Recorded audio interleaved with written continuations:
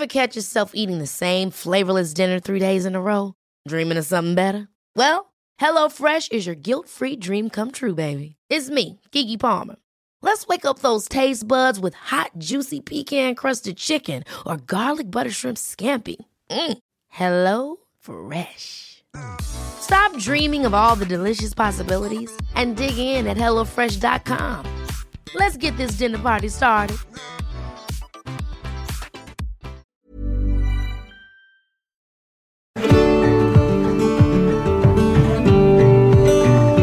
Welcome back to the Way to Fatherhood podcast. This is your host, Brian Phillips, here for another episode. And this is a short reflection episode where I want to follow up a little bit from the last episode, which was an interview with Dr. Jeff Rose, where we talked about dads and health.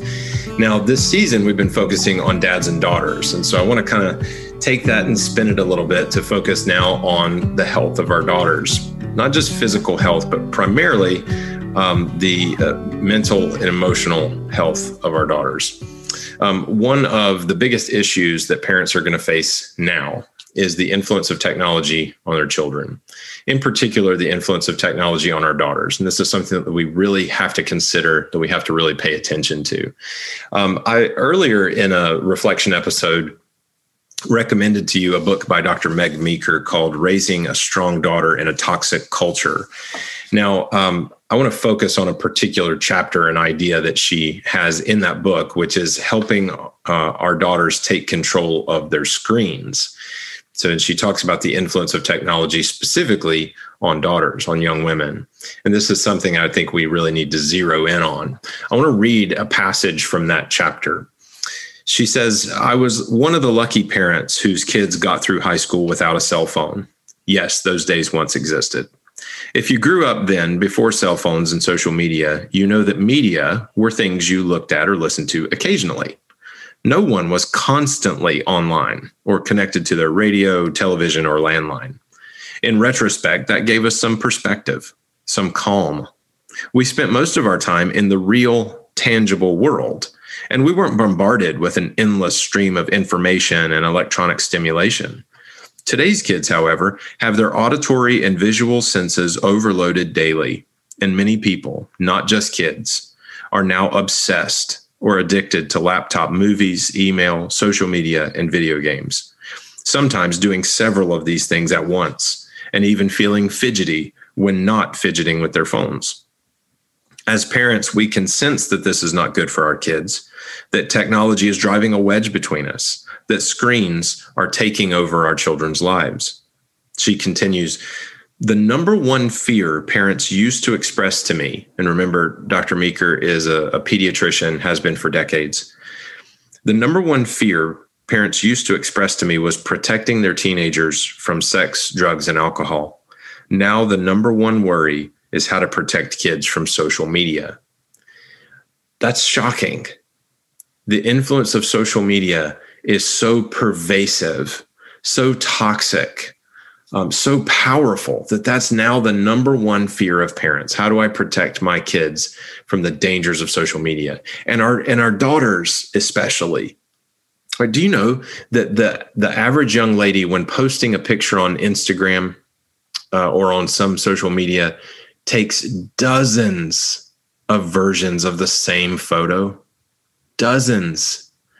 Just to get the right angle, the right lighting, the picture that's just flattering enough that they can filter and edit and crop. And it's shocking. It's leading to a kind of obsessive, narcissistic tendency that's truly dangerous.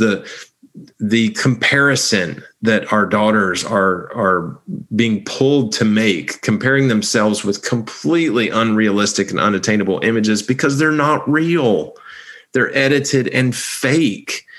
And yet it puts this pressure on our daughters to try to live up to this unattainable, unreal standard.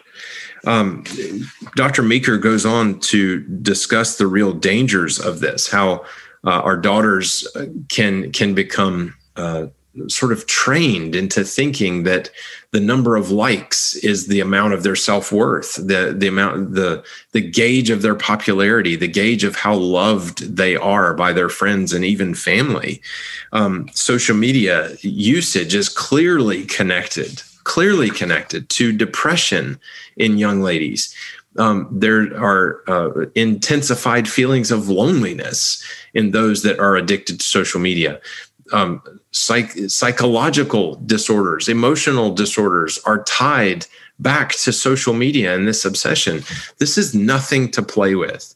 And dads, if you get the sense that, oh, maybe I'm being too strict, maybe I'm not being hard enough, most likely you don't need to give in to that. Right? We need to really guard ourselves and our daughters, guard our families against this, and our daughters in particular.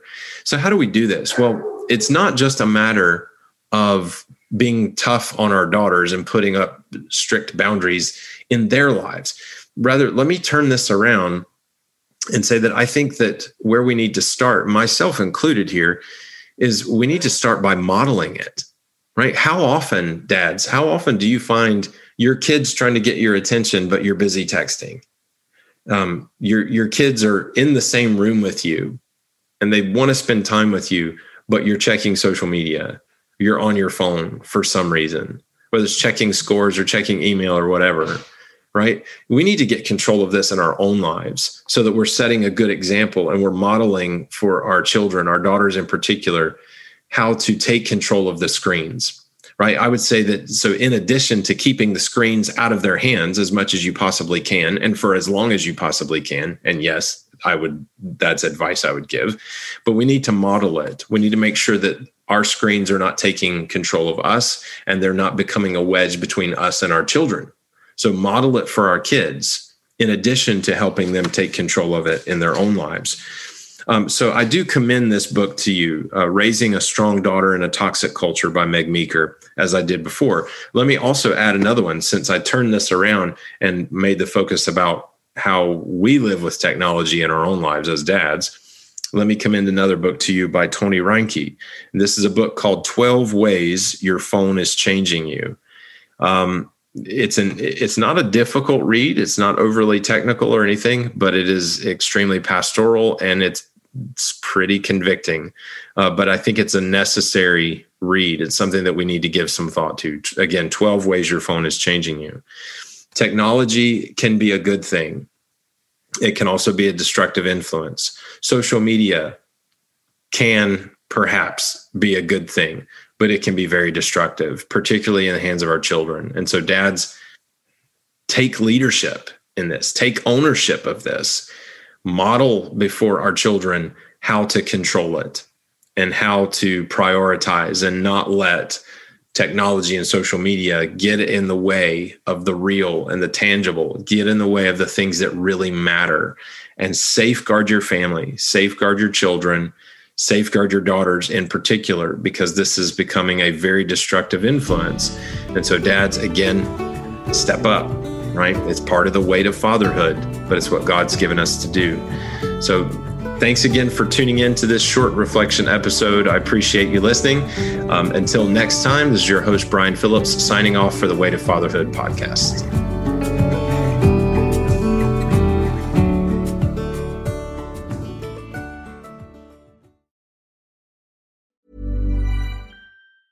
Hey, it's Paige DeSorbo from Giggly Squad. High quality fashion without the price tag. Say hello to Quince. I'm snagging high-end essentials like cozy cashmere sweaters, sleek leather jackets, fine jewelry, and so much more. With Quince being 50 to 80% less than similar brands. And they partner with factories that prioritize safe, ethical, and responsible manufacturing. I love that. Luxury quality within reach. Go to quince.com/style to get free shipping and 365-day returns on your next order. Quince.com/style.